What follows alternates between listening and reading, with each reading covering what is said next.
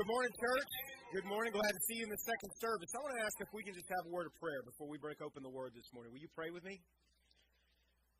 God, thank you that we have this opportunity to gather this morning in your Son's name, and we've been able to come and to just start out by singing songs to you, God. And Lord, it's cold outside.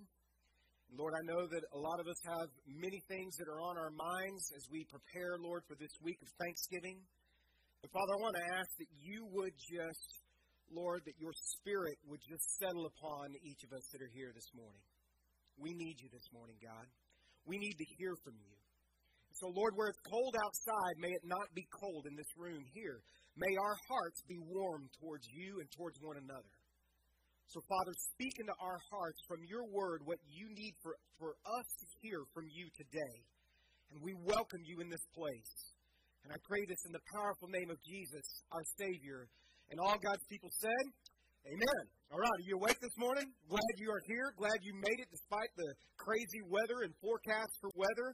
Hope you are getting ready for a great Thanksgiving week. This video that we just watched, I don't know if you've ever had a chance to hear about this guy. His name is Nick Vujicic, which is very hard to say, so I'm going to call him Nicky V, okay? But this guy has an amazing story. His story is so powerful. I encourage you to maybe look him up on YouTube or something like that and hear some of his speeches. But he is a perfect example of someone who, through all of their pain, and he's been through that in his life, and all of the struggles that he has had to wrestle with in his life of why was I born this way? Why was I born in a way that where I didn't have any arms and I don't have any legs? And God, what can you do with that? Where he's been through so much pain and suffering in his life, and what he is inspiring millions of people, because instead of becoming bitter about his life situation and the pain that he's experienced in his life and all the questions that go along with why he was born the way that he was born, rather than becoming bitter or isolated or withdrawn or all of these kinds of things that people can make a choice to have in their life when the circumstances that are in their life are not ideal, rather than that happening, he made a choice to allow our amazing God, through his power and through his eternal purposes, to redeem all of that pain and all of that suffering, all of those difficulties, and the brokenness, and the imperfections, and the weaknesses, and to redeem all of that into something that would bring glory to God. And because of that, God's using him to impact millions of people.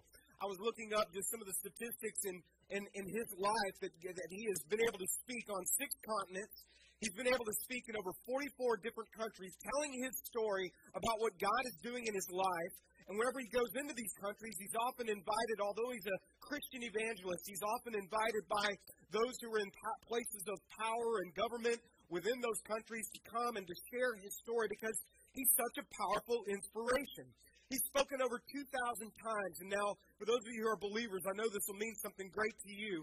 Over 500,000 people, through his testimony, have given their lives to Jesus Christ and become believers and are plugged into a local church because he has shared his story even in the midst of his pain. 500,000 people have been impacted for Jesus Christ. Isn't that amazing? I mean, that is so powerful to know what God is doing in his life. And I praise the Lord how God will take our brokenness and he will take our weaknesses and our pain, and because the kind of God that he is, he can actually begin to redeem it into something that is powerful in the lives that impacts the lives of other people. Today we're wrapping up this series called When Life Gets Hard. And I know for some of you, you're like, praise the Lord, because, man, this has been an emotional series. It's been a struggle for a number of you. I know many of you have also been grateful for this series because it's really challenged you to confront some of the things that have been painful in your life and to begin to actually grieve them in a healthy kind of manner. And that we've been teaching you that God says that it's okay for you to grieve and it's okay for you to mourn. It's okay for you to get transparent with him in your life struggles. And what I want to do with you today is I want to just take you through some passages and this morning focus with you on the fact that God never wants you to waste the pain or the struggles that you have in your life. God wants to show you that even the difficulties that you have been through in your life can actually have purpose in your life if you will cooperate with Him. That He will redeem those things in your life. We know that God has purposes for your life, and He makes that abundantly clear in the Scriptures. We've studied those over and over again. God wants you first to know Him and to love Him and to be in relationship with Him and for you to commune with God and for you not to just have religion. Anybody can have that. Millions of people have that, and their lives are not any different because of it. In fact, most of their lives are worse off because of religion, okay, which is about bondage and oppression. And that what God wants is for you to have relationship with Him. And what is that called? That's called worship. That's where you walk with Him on a daily basis. And that's one of the purposes in your life, is that you were created to be in relationship with God and to walk in a daily love relationship with God in worship with Him. But God also has a purpose in your life for you to know other people. And He put you on this planet to be able to love other people and to be able to learn how to love people and to be in relationship not only with Him, but in relationship with others in your life. And what is that called? That's called fellowship. And so you're created to not only love God, but to love other people. That's what the whole commandments of God hinge upon, is loving God and loving others. What we also know is that God created you to begin to become more like His Son, Jesus. That's what we talked about last week when we were talking about that theological term that's called sanctification, where God will take things in your life and begin to make you more godly, and that is called discipleship. So you were created to become more like Christ. So you've got worship, and you have fellowship, and you have discipleship, and we also know this, that God wants you to use the gifts and the talents in your life and the experiences in your life to serve other people. That's called your ministry. And so God has also given you a ministry. And you may not think that you are a minister of Jesus Christ, but if you are a believer, you are a minister. You're a minister whether you're a teacher and coach, or you are a person working at the hospital, you are a minister. If you're a truck driver, you're a minister. There was a guy who was in our first service this morning, and he was telling me that he doesn't always get to come to church because a lot of Sundays he's driving all over the country, and he is a truck driver, and so he was able to be here this morning, but he was telling me that his job is actually his greatest place of ministry, and that is a brother that gets it. He understands that as he travels, that he is an ambassador of Jesus Christ, and he really makes it his purpose to serve other people as he's a driver, and he's driving all over the country. That's a ministry, okay? But here's another thing that God's given you, is He's given you a mission. That is another purpose in your life, is that you have a mission. And nobody can explain the mission that God has given you in telling other people about Jesus better than you can with your own life stories and the things that God will use in your life to bring glory to Him. Now, many of you are familiar with these purposes.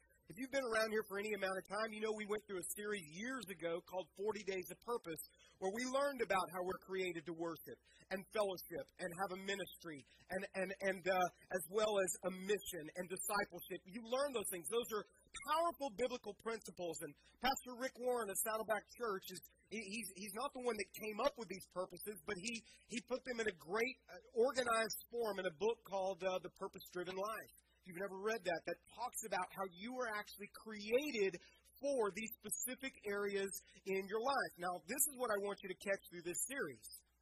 Here's what you really need to capture, is that you have these purposes in your life, but what most people don't know is that God will often use the hard things, the painful things, and the struggles in your life to move you closer to fulfilling those purposes. I want to explain that to you today a little bit more. Sadly, though, most people don't experience that. Most people, whenever they go through a hardship in their life, they don't experience what God can do in redeeming that difficulty in their life. One of the unfortunate things is many people end up going through all of this pain and suffering. And by the way, we said it in our memory verse. Jesus said, in this world you will have many trials, and many sorrows. That's what Jesus said. In this world, you're going to experience that one way or the other. All right? It's going to come in your life. It's not a matter of if, it's when it's going to happen and when you're going to experience it. But what most people experience is in the midst of their pain, oftentimes their pain ends up being a waste. And they never learn from their losses. They never profit from their problems. So today, what we're going to be doing as we go into this week of celebrating of Thanksgiving, how can we, as Paul said, be thankful in all circumstances? Whenever I first was a believer, and I would see that Paul would say things like, rejoice always. I didn't really get that. That didn't resonate with me. How can you be joyful whenever things are horrible in your life? I didn't understand how Paul could say something like, be thankful in all circumstances. I didn't realize he didn't say be thankful for all circumstances. He didn't say that.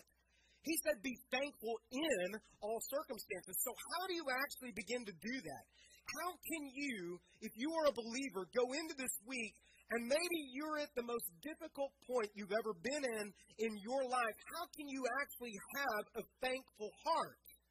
Well, we can actually be thankful this week and thankful at all times in knowing that even in our hardships, even whenever there are great hurts in our life, that God is still working, that He is still redeeming, that He is still doing something with even the pain and what maybe man meant for evil in my life and what the enemy meant for evil. God, because of who He is still working something beyond what I can even see with my eyes. He's working something for good, for His purposes and for His glory. So that's how we can actually be thankful. We know that it's not all for nothing. It's not just for naught in our lives. God wants to use whatever pain you're experiencing in your life. And some of you are going through great emotional pain right now because of some relationships that have fallen apart. Some of you are going through physical pain because of some torment that maybe you're experiencing physically and some health problem. How can you be thankful even in the midst of that? Some of you are going through spiritual difficulty. In any area of your life, God wants to use that painful experience to move you closer to fulfilling the purposes that He has in your life. He doesn't want you to waste it. So before we move any further by opening up the Word of God, and we're going to be in 2 Corinthians this morning. You can turn in your Bibles there. That's where we're going to look, and we're going to see a lot of painful situations in the Apostle Paul's life and how he turned that back to praise for God and what God did in his life. But before we go any further, I have a question that every person in here, you need to answer in some form in your own quietness of your heart and grapple with this question. And here is the question that you need to deal with. Have you grown, or are you growing because of the pain that you've experienced in your life? Are you growing because of that? Have you grown because of some pain in the past? Or, and we've been talking about this throughout this series, are you like so many people that will get stuck in their grief and they never move forward? We're not saying, and nor have we said in any week of this series, to get over your pain because you never get over it. What we're saying is God wants to move you through it.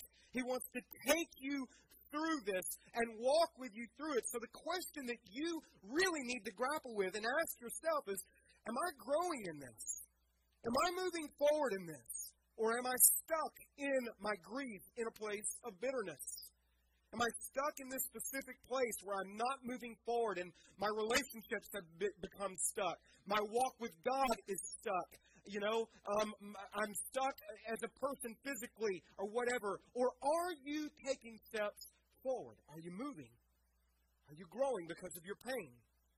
Some of you this morning would say, man, I just don't know how to do that.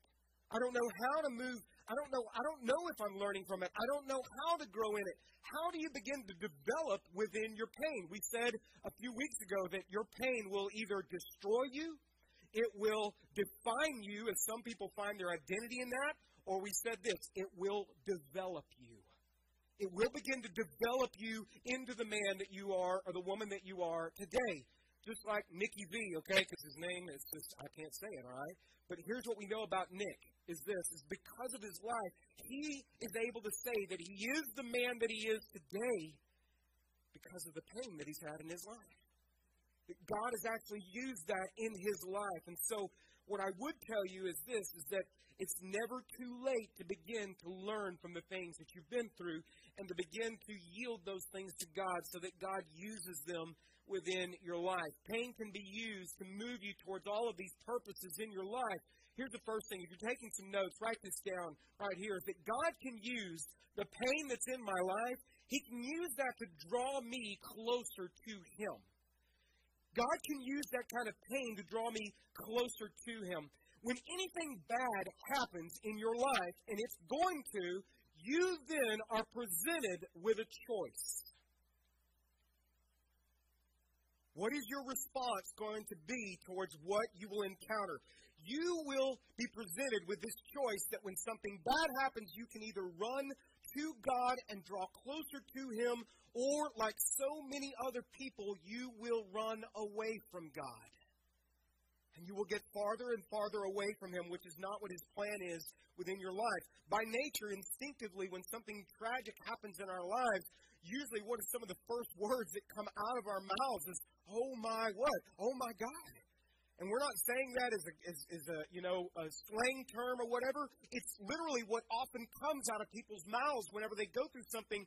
Their instinct is to turn to God immediately. But unfortunately, a lot of people will, as they begin to think about things, will turn away from God in times that are difficult in their lives. What we've learned in this series is how can you actually begin to draw close to God in your pain. What we've not been saying is that you should come in here and have a big fake smile on your face, the plastic kind of look, where you're pretending that everything is good and you're excited about all the bad things that are happening in your life. Is that what God really wants? No. Is that what we're trying to say? No. What we've been saying that God wants is for you to actually be honest with Him about the way that you're feeling, and by the way, God can handle it. That He actually wants you, when you are shocked by what it is that you're going through, to express how you're feeling. And it may not be a pretty expression, but God actually receives that as a form of worship. That when you're going through that point of sorrow, that you're to cry out to God in the midst of that sorrow. That when we talked about struggle, that's when the why questions come up. That's when you actually begin arguing with God. That's all a part of a relationship. That means that it's not fake.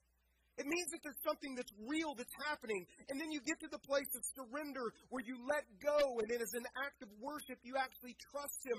Even though with your eyes, tangibly, nothing makes sense around you. But as an act of faith, you say, God, I don't get it. I don't like it. I'm angry about it. But I still am going to praise You and I'm going to trust You. Even though I can't even see what's happening right now. What this is all about, these are stages of these loss that we've been talking about, stages of the grief that you go through, and all of this, God wants to use these things to draw you closer to Him, and it's actually the deepest form of worship that you can express whenever things are not good in your life, and you don't see things that are good, but you still are going to draw near to Him. You're still going to express things to Him. God receives that as a pure kind of worship because you are worshiping in what the Bible says is spirit and in, help me church, what? Spirit and in truth. Okay? Can we say spirit and truth? Say it with me. Spirit and truth. That's how you're to worship.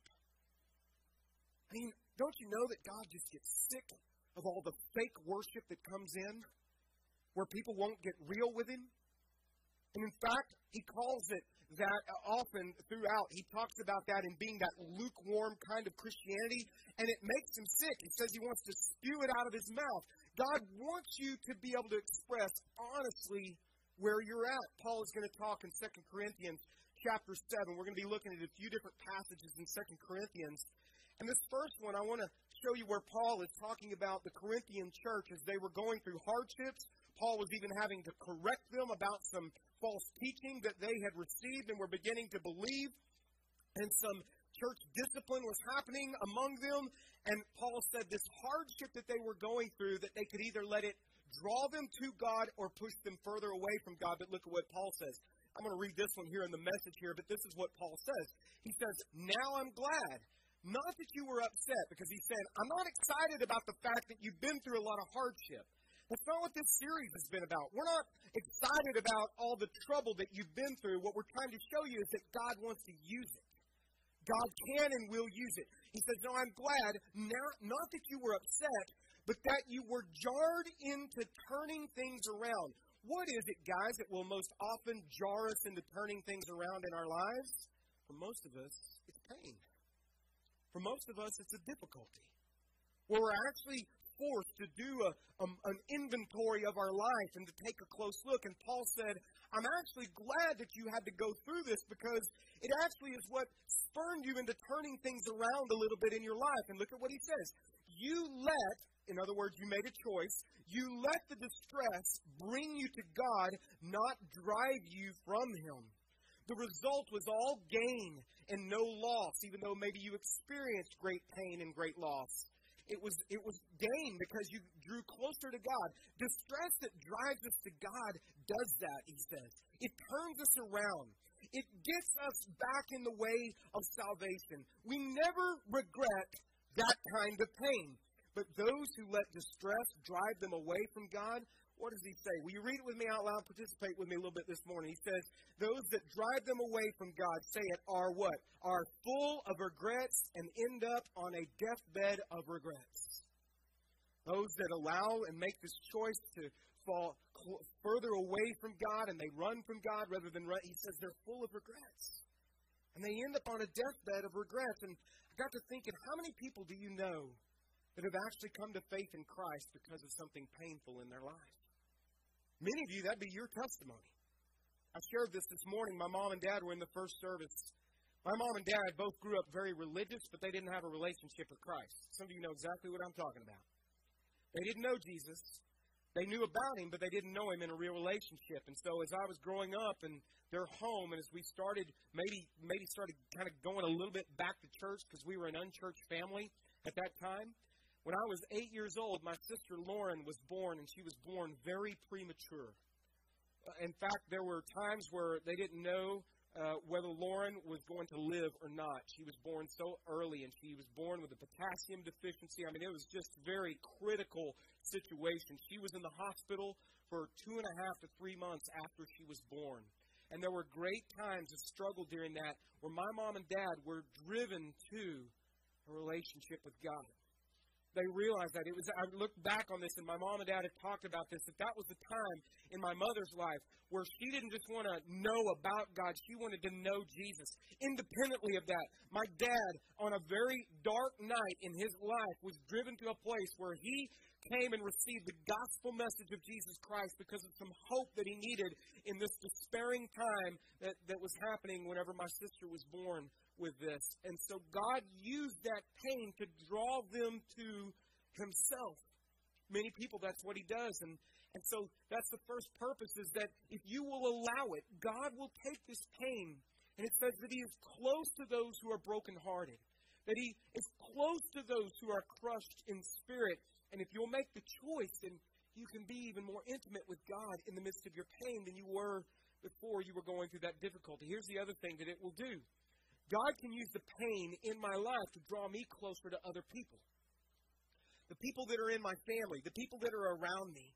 If you'll allow it, the pain that you've gone through in your life can actually sensitize your heart towards pain that people are going through that are around you. It will mature you in your love if you will allow it. But again, this is a choice. You could choose to grow in your pain, to be a more loving individual, or you could choose, like so many other people, to become a bitter old soul that nobody wants to be around. That's your choice. And we see that happen over and over again, where people either allow their pain to begin to transform their hearts into being softer towards the people around them, or they become very hardened and very embittered. And again, it's very difficult to be around individuals like that. And those people end up dying often quite lonely and full of regrets. Suffering deepens you. Jill Mullinax, many of you know them, and I've mentioned them in this series as they walk through what they're going through with Malcolm as he's day by day getting closer to going home to be with the Lord, as he's been battling cancer for 6 years now. He's been battling with this. And what Jill said a couple of weeks ago, and I said I would never forget it, she said, Bart, what God is doing in the midst of all of this, even as Malcolm is now on hospice care, and even as he barely can get out of bed on certain days, and we know it's a matter of days now, we know this, that God has used this tenderize our hearts to people around us. We see people that are hurting, and they come in, and they are hurting, and they see Malcolm in the state that he's in, and we often end up ministering to them while they're there. Because they see that although we are devastated by the news that we have received, we are not destroyed, right? Like Paul said. It's been developing us. She said it's made us, and Malcolm said this as I visited with him on Thursday, it's made us closer in our marriage and in our relationship than we have ever been in all the years that I was healthy. We've been closer through all of this pain, and that's what it will do. It will draw you closer if you will allow it. I've seen the most stubborn and self-centered, selfish, hardened, embittered individuals become lovers of people because they went through some kind of pain in their life, and God used it to tenderize their heart. It's kind of like the process that you see whenever you take a tough piece of meat and you want to tenderize it. What do they often do? They take something, they kind of beat it down a little bit, and it becomes tender. And that's what Jill said, is it's tenderized our hearts for people. One thing I can tell you this, is that I'm thankful through the loss of my brother-in-law, Dan, and how close our family has gotten since that time. Now, I said this last week, I'm not thankful for it. I'm not thankful for cancer. I'm not thankful for the loss of my brother-in-law. I'm not thankful for that suffering that I see that my sister-in-law go through as she is a single parent now trying to raise 4 children. I'm not thankful for that, but what I can say in the midst of it and what God is teaching me is that I can, along with the rest of my family, be thankful in it. And there's a big difference.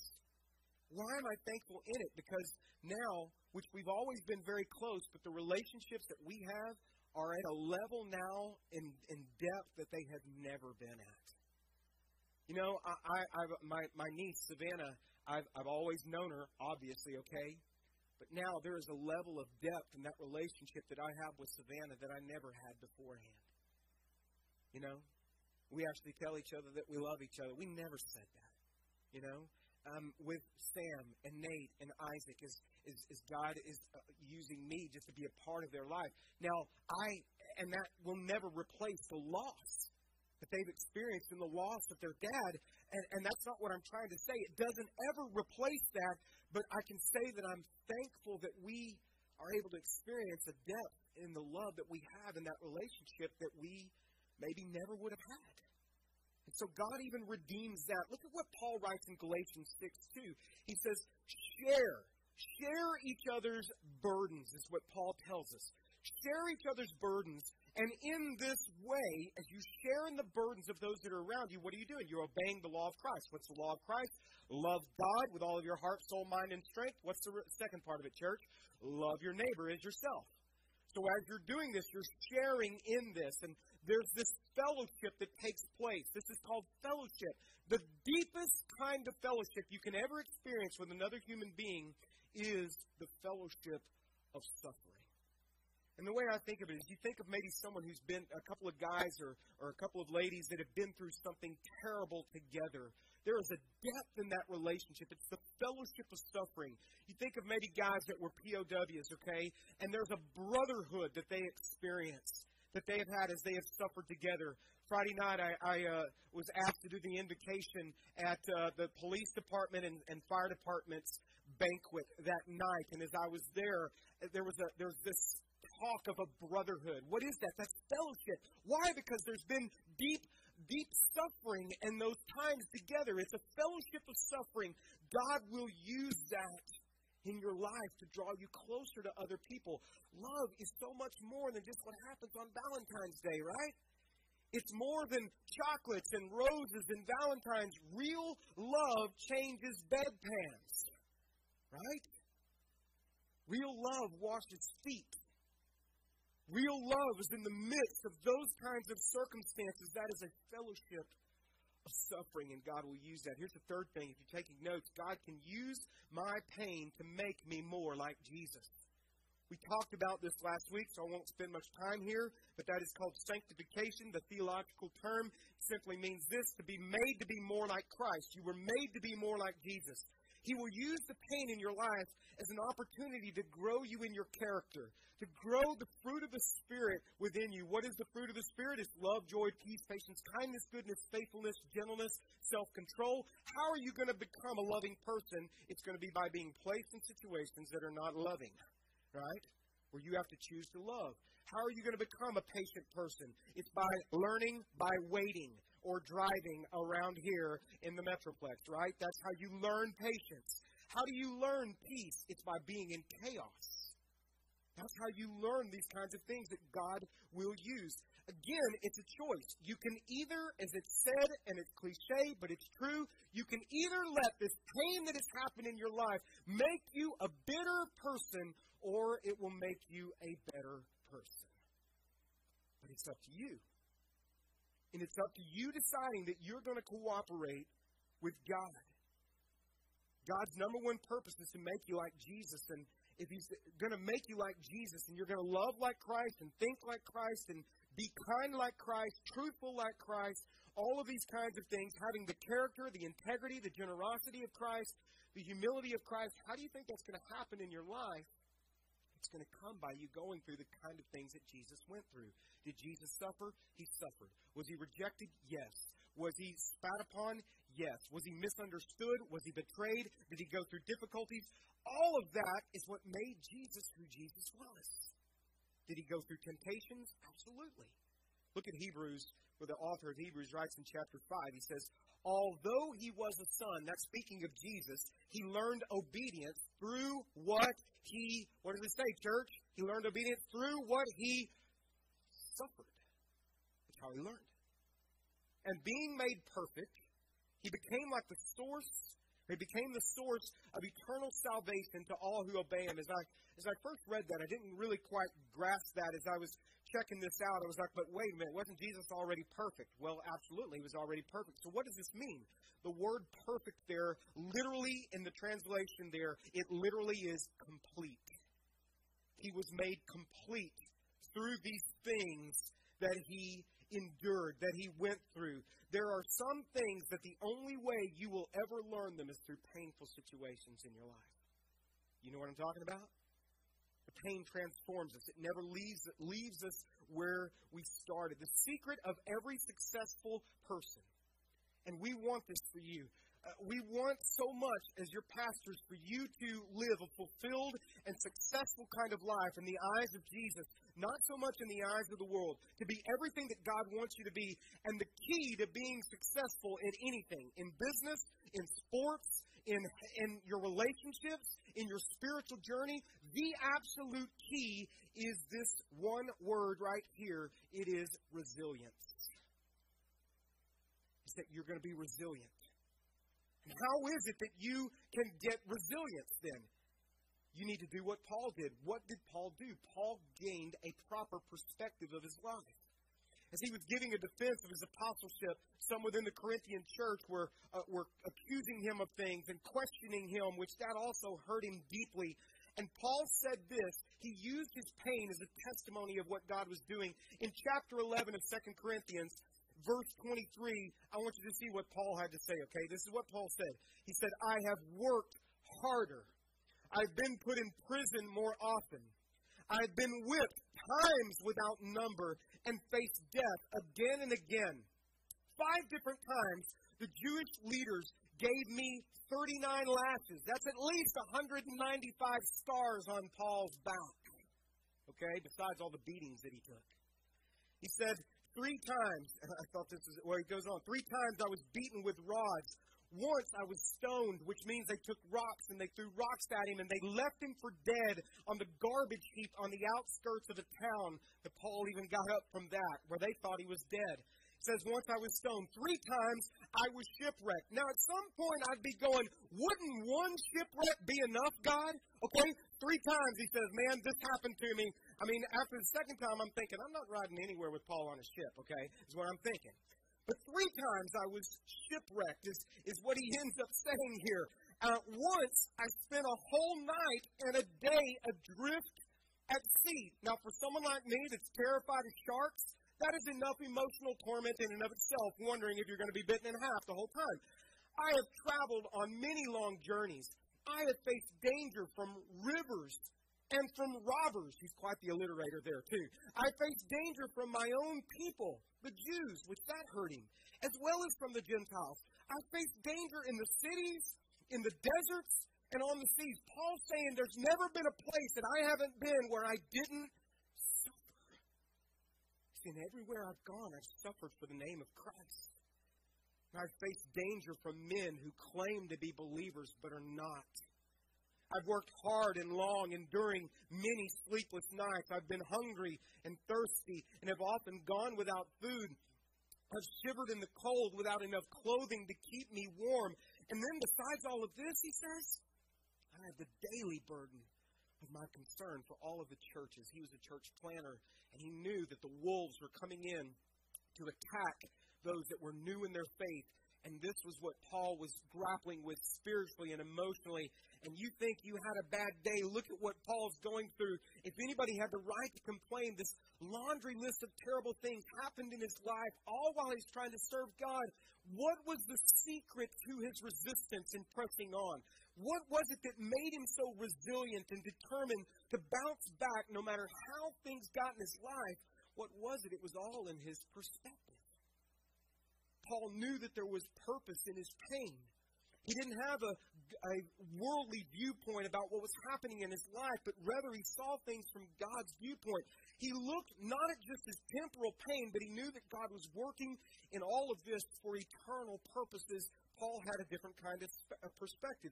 You see, you can handle unbelievable pain in your life as long as you know that it has a purpose, right? Moms, as you gave birth, you knew that that was incredible pain that you were enduring, but you knew that it had a great purpose that was going to bring something great in your life. As long as we understand that there's purpose and we don't feel like it's pointless in our life, that's what helps us be resilient. That's what helps us keep going as we understand that God is at work, and even when we can't see it. Even when we can't see it with our eyes. So we've got these purposes of being drawn closer to Him in relationship, that's worship, and we are closer to other people, that's fellowship, and we're made to look more like Jesus, that's ministry. Let me give you just a few more things as we wrap this up, and then we're going to have communion together. God also wants to use the pain that's in your life to help others, to help people that are around you. That's the purpose of service. That's the purpose of ministry. It's that you suffer for the benefit of others. It's the highest and the best use of your pain. We started the series by this passage in 2 Corinthians chapter 1, and I want to wrap it up with this series right here. This is what Paul says. He's giving this great defense of his apostleship. As he's suffering so much, and the Corinthian church is suffering, Paul is going to say this. By the way, one of the things that they said about Paul was they said, the reason you're suffering is because you must not have the favor of God upon you, so you're suffering. And Paul's going to say, that's a bunch of junk. Okay? And so this is what he says right here in verse 3. All praise to God, the Father of our Lord Jesus Christ. God is our merciful Father, and what does it say? And the source of all comfort. See, what some of us will do is we'll try to find comfort in everything else except for God. But God is the only source of it. If you're trying to find it in alcohol, or in food, or in drugs, or in work, or fulfillment, and in all of those kinds of things, you're not going to find the comfort that's lasting. God is the source of all comfort. And so Paul says this. He is the source of our comfort. If I deserved all this, Paul is saying, then why would God be comforting me? Verse 4, He comforts us in all our troubles. Now say the next part with me out loud. So that we can what? Comfort others. He comforts us in all of our troubles so that we can comfort others. When they are troubled, we will be able to give them the same comfort that God has given us. That's exactly what's going on with Malcolm and Jill right now. If people are going through hardships in their life, when they come to see them, they end up ministering to them. People often leave, and we said this when we left this week. I said, I've been ministered to by them today. They've ministered to me as I watch them go through what they go through. Verse 5, for the more we suffer for Christ, the more God will shower us with His comfort through Christ. Even when we are weighed down with troubles, look, He sees a purpose in it. It is for your comfort and even for your salvation. for some of you to come to know the Lord. For when we ourselves are comforted, we will certainly comfort you. Then you can do what? Patiently endure the same things we suffer. We're confident that as you share in our sufferings, you will also share the comfort that God gives us. And how does God give comfort to other people? It's often through you, Christian. That's what He does. Through you. This is just common sense 101 right here. Who is going to best understand a parent who has a special needs child than another parent who has a special needs child? You follow me? Who is going to best understand the kind of pain that somebody who has a medical condition, like they're battling cancer or they're battling something else, than someone who's been through that kind of pain in their life? Who's going to best understand someone who is divorced and going through the loneliness of divorce than a person who is going through that or who has been through that and understands the pain that goes along with that? Who's going to best be able to understand someone who's lost a spouse or who has lost a child even? And someone that has endured that kind of trauma and that kind of pain. God wants to redeem the pain in your life and bring comfort to others. In fact, I would even tell you this, that in the midst of your grief, part of your healing is going to be through your ministry to people around you who are going through those same kinds of things. You won't begin to heal until you start ministering to others. God doesn't want to waste your hurt. I would take it one step further, that if you are a Christian, I would even tell you this. There is, because you belong to Christ, you don't belong to yourself anymore, right? You've been bought with a price, with a price which was Christ's blood. Here's what I would tell you this, and don't receive this the wrong way, but it is true, okay? There is, in fact, even a stewardship that you have that comes along with your pain, which means that God wants you to use that in the right kind of way in your life. There's a stewardship that comes along with it. You're not your own anymore. Don't waste your hurt. Don't hide your hurt. Let God begin to heal it and let God recycle it in your life for others. Here's the final thing, okay? God wants to use what's going on in your life to be a witness to the world around you. You see, when we start talking about evangelism, both people who are Christians as well as non-Christians get really uncomfortable when you start talking about that. But whenever it begins to happen, things begin to happen in your life that are difficult. All right, evangelism, this is a word that comes from the Greek word. It's euangelion, which is where we get evangelism, which actually means this, good news. That there's good news that you have even in your life. And I would tell you that the highest form of witnessing comes from a person who is going through pain. And yet in the midst of their pain, there's still some kind of hope that is demonstrated in their life. Again, I go back to Malcolm and Jill, who have told us as their pastors, above everything else, this has been their prayer as they go through this battle with cancer. They said, Lord, please use our pain. This is their prayer. Use our pain and our suffering to draw people who are in our lives that we know that don't know the Lord, that you would use this to draw them to know Christ in their lives in this difficult time, that they would understand that the peace that we have right now is the same kind of peace that God wants to give them. This week when we sat with them on Thursday, and you don't quite often, as a pastor, have this kind of opportunity, but on Thursday I sat with Malcolm and Jill, and we planned Malcolm's funeral. Oftentimes a funeral is planned when that person is gone, right? But I sat with them, and I took Pastor Danny with me, and Pastor Randy showed up a little bit later in the talk. I took Pastor Danny because Pastor Danny is newer at this, and he's not quite been through these kinds of experiences, and I wanted him to learn. But I want to tell you this, there was more laughter in that meeting than I could ever recall. I haven't laughed so hard because of the kinds of things that Malcolm was saying. He just is an amazing man of God. And his perspective about what he's going through is so grounded in Christ. And I want to tell you this, the fear of death is gone. He doesn't have a fear of death. which transformed the whole meeting where you're kind of going in just going, this is going to be really hard. We're going to be planning this guy's funeral with him, okay? Malcolm, by the way, and if you know him, he has an incredible sense of humor. He may be physically broken right now, but his sense of humor is fully intact, I assure you that. He told me this. He said, if you screw this funeral up, I will never have another funeral with you again. Pastor Danny was looking at me, can I laugh, man? I was rolling, okay? He's like, can we actually laugh? And we were rolling in that meeting because of the things that he was telling me. He said that they had gone over to pick out the casket that he was going to be buried in, and which was not like the most exciting thing to get to do, right?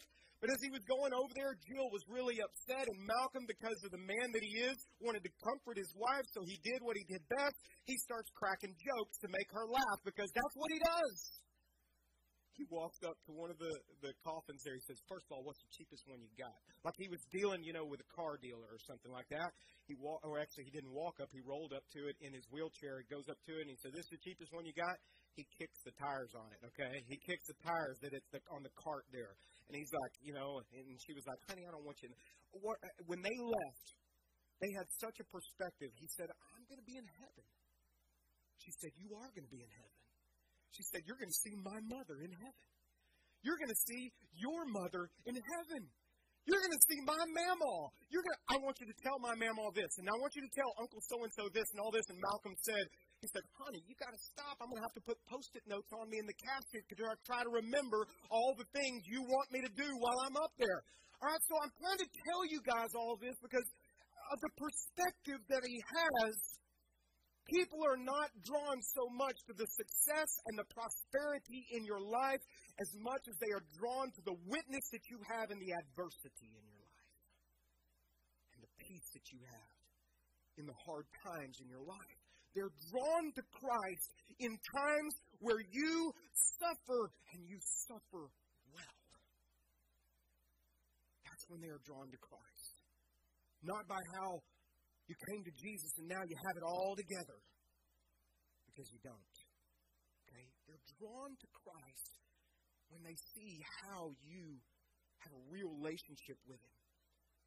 Your weaknesses will actually gain a hearing more than your strengths. How can Malcolm and Jill have laughter and joy and peace and smiles on their faces? Do they cry? Yes, they cry every day. But how can they still have this kind of peace in their life? It's because they know it's not the end.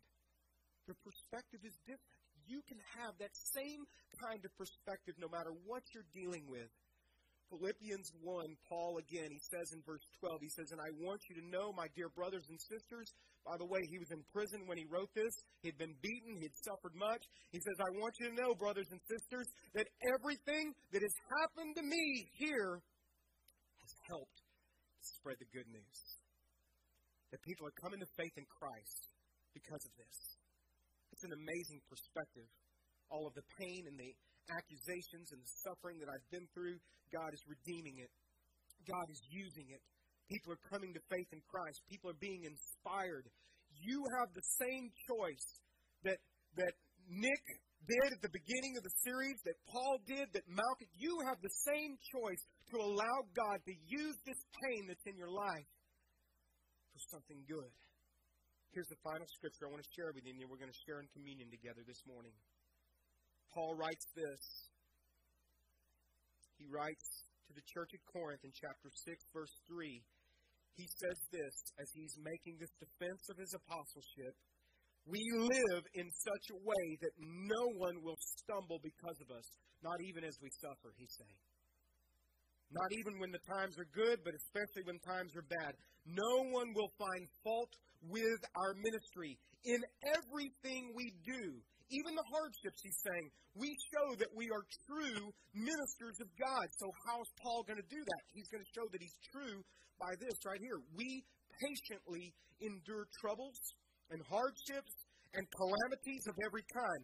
We have been beaten, have been put in prison, have faced angry mobs, worked to exhaustion, endured sleepless nights, and have gone without food. We prove ourselves by our what, church? By our purity. We're faithful is what he's saying. By our purity, our understanding, our patience, our kindness. We've not become embittered because of the hardships. We've let God tenderize us by the Holy Spirit that's at work within us and by our sincere love. In other words, they're real, they're not fake. They're living this kind of life. And he says, we faithfully preach the truth. God's power is working in us. And he wants to work in you. In your pain. Don't waste your pain. Your deepest life message will often come from the biggest pain that you've experienced. Your biggest life message will often come from the greatest struggle you've had. If it's been a struggle with some kind of addiction, God wants to redeem that in your life. And God wants to use that to minister to people who have addictions. Do you know that? God wants to use the loss that you've experienced in your life and to be a ministry to others around you. Don't waste your pain. Jesus didn't waste his pain. The greatest witness of God's love for you and for me came in the suffering of Jesus when his body was broken, when his blood was spilled. The miracles are awesome, yes. The teachings we still teach and they impact our lives greatly, but how do you relate the greatest to Jesus Christ? It's by knowing that his body was broken for you, his blood was spilled for you so that you could have a relationship with God if you believe on him in faith. As we close today, we're going to close by remembering and giving thanks for all that Jesus has done for us. For all that he's done, we're going to remember his sacrifice on the cross and the pain and the suffering that he went through for you and for me that changed our lives. Because of his suffering, when we suffer in this broken world around us, he said, I've overcome the world. Because of his suffering, we can actually suffer with a new kind of perspective, an eternal perspective, and that would not be possible without the death of Jesus. You couldn't have this hope if Jesus hadn't died for your sins and been raised from the dead. I don't know what it is that you're going through today. Some of you are going through something very difficult. Some of you have just been through something challenging. But you have an opportunity today in this time of communion to do something that most people wouldn't understand. And that is to choose to give thanks to God in whatever circumstance you find yourself in. And how do you do that? Because he's changed your perspective. You know this isn't the end. This is temporal. So in a moment I'm going to pray, and after I pray, as you feel led by the Holy Spirit, we're going to ask you, there are stations in front and stations in back. We're going to ask you to come down the center aisle and to peel out whatever side you're sitting on, to peel off and go back to your seat. If you are a Christian, communion is for Christians. It's not, you don't have to be a member of our church or anything like that, but it is for believers, for those who are Christians. And this morning, as you take the bread, and as you take the cup that's filled with juice, and as you bite down on that bread, you remember the brokenness of Christ and the suffering and what it produced for you. As you take that cup and you drink of that juice and you taste that and you think of that, you think of the blood that was spilled for you and the suffering that you have profited for because of it. This morning, as we do this, I'm going to give you a moment to pray, okay? And then you're going to go back to your seats. As you take it and go back to your seats, you can have it with your family. You can have it individually. You may want to lead others in it, and you receive it together. It's communion. That means community. We're receiving it together, but make it a powerful time of worship. And then we're going to sing a song, and then we're going to go on our way in thanksgiving this morning. I want to ask you just to bow your heads with me right now, okay?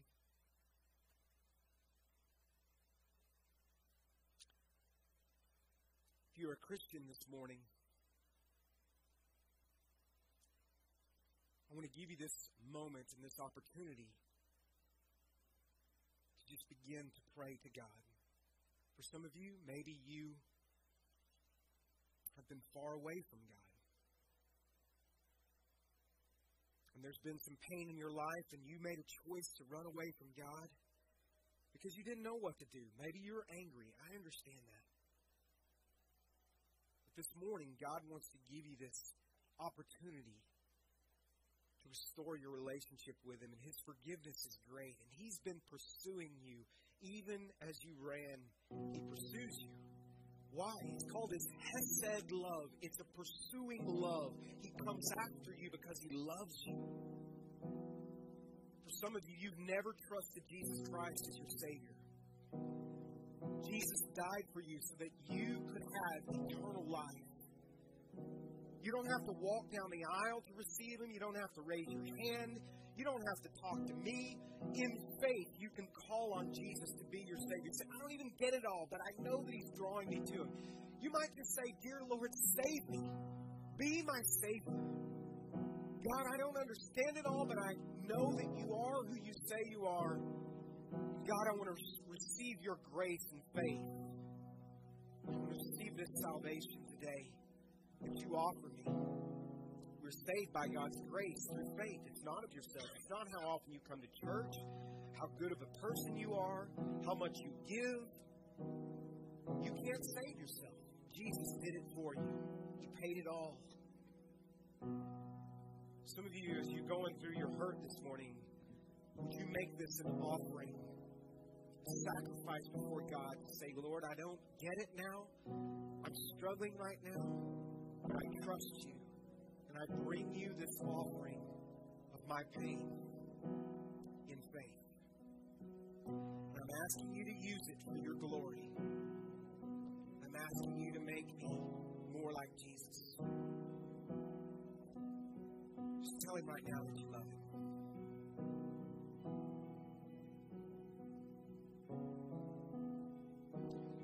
Give Him thanks in your circumstances, not for them, but in them.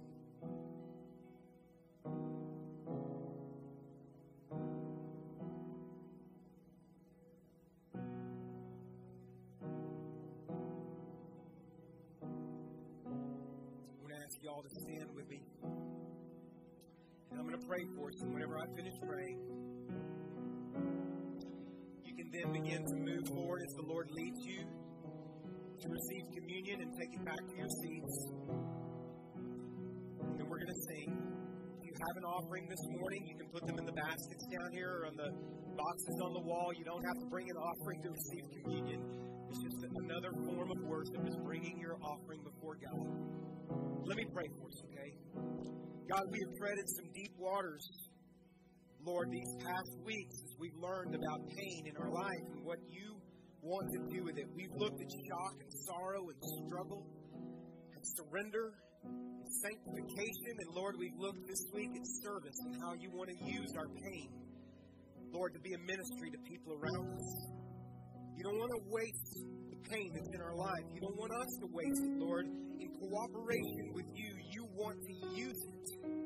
And Lord, it's because of your suffering on the cross that we can have a whole new perspective on what happens in our life because of your body that was broken. You took the pain, Lord, that was for us. It's because of the blood that was spilled where Scripture says, Lord, there's no forgiveness of sin without the shedding of blood. Your lifeblood was shed for us so that we can have the hope of eternal life. So that when we grieve, we can grieve with hope.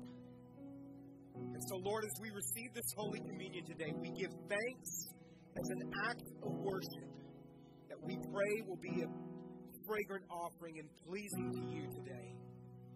It's in the name of Jesus that I pray. Amen. You can begin moving towards coming and receiving the communion elements and going back to your seat.